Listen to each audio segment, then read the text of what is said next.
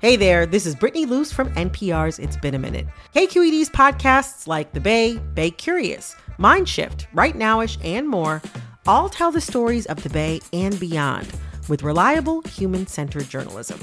They aim to inspire, make you think, entertain, and expand your understanding of the place you call home. Here's how you can support podcasting at KQED. Showing your support is easy, and you can join Brittany in supporting KQED Podcast too at donate.kqed.org/podcast. That's donate.kqed.org/podcast. From KQED.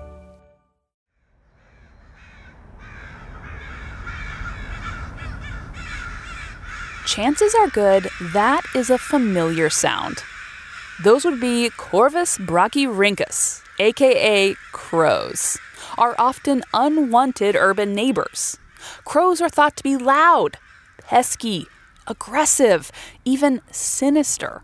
And they're the subject of a question we got from San Mateo listener Kevin Branch. There are so many crows around nowadays. Are they pushing out the old normal birds that I grew up with, the blue jays, the mockingbirds, the red-winged blackbirds, the birds I used to grow up listening to when I woke up in the morning? I'm Olivia Allen Price. You're listening to the Bay Curious podcast. Today, we're bringing back an episode that we first aired in 2019 about the rise of the crow. We'll answer Kevin's question and explain why crows have lots of fans, too. Support for Bay Curious comes from Sierra Nevada Brewing Company, committed to brewing things the right way since 1980, because when you're a family-run brewery, there's no other way to do it. Sierra Nevada Brewing Company, still family-owned, operated, and argued over. And be sure to stay tuned through the end of the show so you can play our monthly trivia game for a chance to win some cool prizes. Hey there, it's Olivia Allen Price, host of Bay Curious, the podcast. KQED Podcasts wants to thank listeners like you whose support makes this podcast possible. If you want to help us continue to make great content, visit donate.kqed.org/podcasts. That's donate.kqed.org/podcasts. And thanks. Okay, so Kevin has a few questions for us. Are there more crows? Are they pushing out other birds? And is there a plan to reduce their populations? We asked KQED's Dan Brekke, who has a fascination with just about everything, including the natural world, to take a stab at answering them. So Dan, what have you got for us? So let's just say Kevin is not imagining things. I visited him at work. He works for a theatrical rigging company down in Redwood City. He says it's the same thing every day. Crows. Lots and lots of crows. I see them in the morning, I see them in the afternoon, I see them up in trees, I see them on the ground, I see them on top of buildings, they're everywhere. I kind of feel like the crow is taken over, big time. And, to establish his cred, we asked Kevin to do a caw himself, and he does a pretty good one. Caw! Caw! There you go. Kevin's right. We're seeing a lot more crows these days. I spoke with Bob Lewis, who helps run the Golden Gate Audubon Society's annual Christmas bird count. I just took a look at the count today, and starting with 2000, there were 167 crows in our circle. So that circle he's talking about covers Oakland and a large part of the East Bay shoreline and hills. And the Christmas bird count involves about 300 people coming out just for that one count in that East Bay area to count all the birds they can of whatever species in 24 hours. And it's the biggest count in the U.S. It's actually the biggest count in the world. So as Bob told us, we started with 167 crows in the year 2000. In 2002, there were 250. So it went up significantly. In 2005, there were 400. At 2010, there was over 1,000. 2015, almost 1,500. And then there were 2,500 crows, a number that held steady for several years. But last year's Oakland Christmas bird count showed a big spike to 4,400. That's 25 times as many as just 2 decades ago. Now, not everywhere in the Bay Area has seen that kind of increase. For instance, South Bay crow populations have fallen in the Christmas bird count over the last decade, apparently because of a spike in West Nile virus. But John Marsloff, a University of Washington wildlife biologist, says the pattern of increasing crow populations is a really familiar one.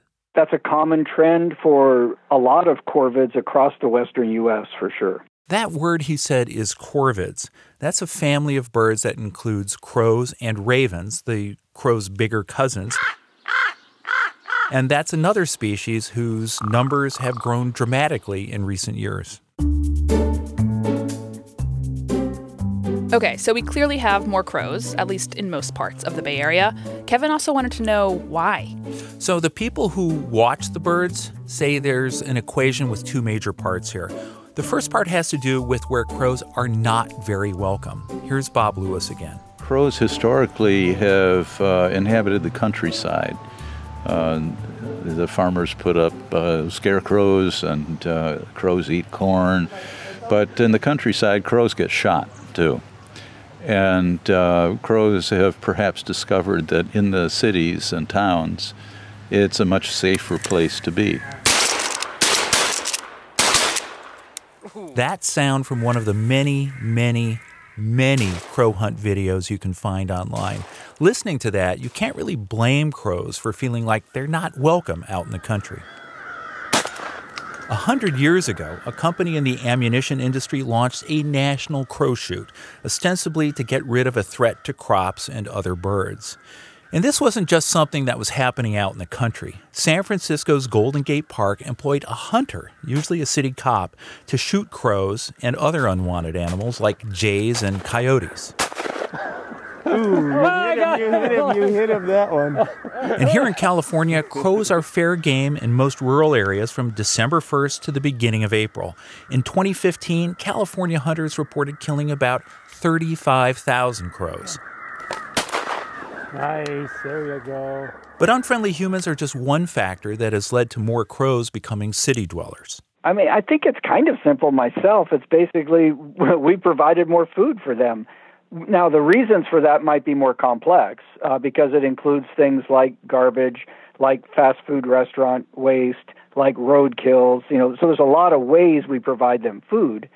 But that's the bottom line. That's why they're more abundant. But haven't we city dwellers always been pretty messy? I mean, just think about those, open garbage dumps that they used to have on the edge of every big city. If garbage was attracting crows, why wasn't it that way before? I asked John Marsloff that exact question, and he came up with an interesting response. It has to do with really looking at how we settle our cities. You don't have to have a dump. I mean, I think actually in terms of territoriality and increasing the breeding population, it's better to have food more uniformly distributed. Our urbanized area is much, much larger than it used to be, and we're providing rich, dependable sources of food, from lawns to leftovers. More food allows crow populations to become more dense. They only defend enough space that's necessary to get enough food to raise their young and survive. So as more food's available, they can live in tighter and tighter quarters, and you can fit more of them into the place.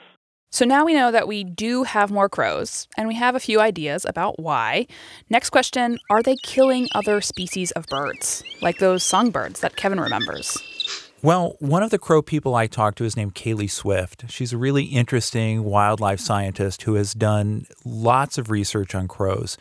And she says that there are limited circumstances where, usually because of things we do to make an area attractive to crows can be pretty hard on endangered species. But your standard suburban backyard in LA or Seattle or New York or, anywhere else in the country, not so much. Most people that contact me feeling like the crows wiped away all of the birds in their neighborhood, the science just does not back that up. So research does not show that crows are remorseless killers. And if there are, in fact, fewer songbirds than when Kevin grew up, it could be for many reasons. Loss of habitat, predators like squirrels, and even our domestic cats. So it sounds like crows have kind of gotten a bad rap. And when you talk to a researcher like Kaylee Swift, she comes back at you with a long list of the birds' winning qualities. Their ability to learn our faces and be pretty excited when they see us if you've built up a positive relationship with them by feeding them, for example. These birds are smart. They're inventive. They use tools. They play, so you can watch them play games, particularly the young birds. There are videos online of them playing in the snow, for instance. They're just kind of charismatic and goofy in the way like a dog with a really strong personality is. They raise their young and are very, very loyal and attached to their young. You watch them, you just see them do these things that are so interesting that you can't help but like fall in love with them. Dan, they sound like humans. Yeah, they do sound like humans. And Kaylee Swift says that actually could be the source of some of our problems with them. We may see a little bit too much of us in them. They're clever, so they're able to outsmart some of the ways that we might be trying to keep them out of our garbage or out of our property. I keep coming back to this thing John Marsliff said when I asked him, well, what do we do about crows? And he said it's important to remember that crows are sentient beings like us, and that we ought to learn to use our big human brains to discover and address the problems we have with a growing crow population. If we need to control them in places, we need to think hard about it. Like they think about how to live with us, we need to think about how to live with them and come up with strategies that will have meaningful effects on their population, not just kill a bunch of them. He's talking about things like being really serious about managing our garbage and even doing things like being very careful to get rid of roadkill as soon as we see it, because that's a dinner for a crow. But mostly it sounds like we just need to learn to coexist with crows and maybe even see the good in them. You know, that's exactly what I think, too, after doing this research. Crows actually have had a long-term relationship with people that has showed up, for instance, in Native American mythology. And crows are an inspiration for artists, particularly poets. We found a book called A Bird Black as the Sun, which is just poems by California poets about these crows and what they say about this world around us. And beyond all that, I'm not sure we really have a choice but to learn to coexist. I love that there's a poetry book of crows. Do you want to listen to one of those on the way out? Absolutely. Okay, great. But first, thank you, reporter Dan Brekke, for all your reporting this week. You're welcome. And also a big thanks to our question asker, Kevin Branch. Bay Curious is made in San Francisco at KQED. This episode was produced by Amanda Font, Christopher Beal, Katie McMurran, and me, Olivia Allen Price. Special thanks this week to Pauline Bartoloni. Be sure to hang around for our monthly trivia contest at the end of this episode. You could win a super sweet Bay Curious and Sierra Nevada Brewing Company prize pack. But first, that poem we promised you. Early Morning Crow by Jim Natel. Crows have no shame. They caw at 6 a.m., expect a response from the windows reflecting overcast skies, wait for an echo to return across the canyon, for the bottle to wash up on shore, the telephone to ring, the empty half of the bed to fill. You cannot throw a boot at them like sex-struck cartoon cats yowling backlit by the moon, cannot shoo them like pie-faced pasture cows ruminating with the intensity of low-watt bulbs. The crows wake you too early, and there you are, an overdue bill, overripe melon, alone with your thoughts sluicing back through the gates you had to lower by hand the night before, cranking rusty cogs and wheels so you could get some sleep. The bed floods and you rise, afloat with black wings spread like oil upon the surface, a near fatality the cold almost got, wet through and hearing a solitary crow that croaks, "Is anybody there? Is anybody there?" Then flies away before you can form a suitable answer.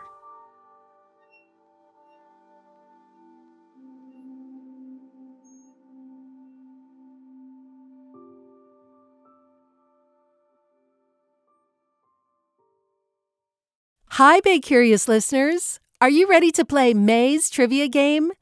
Every month, we read a question here at the end of our episode. You can give us your answers over at our website, kqed.org/BayCurious, or just click the link in the episode description. Out of the correct answers, we'll randomly choose one lucky winner to receive a cool prize package with Bay Curious swag and Sierra Nevada goodies. Okay, our question for the month is, the world's longest-running pillow fighting contest was held from 1966 to 2006 in what Bay Area town? Our trivia quiz is made possible by Sierra Nevada Brewing Company. Good luck!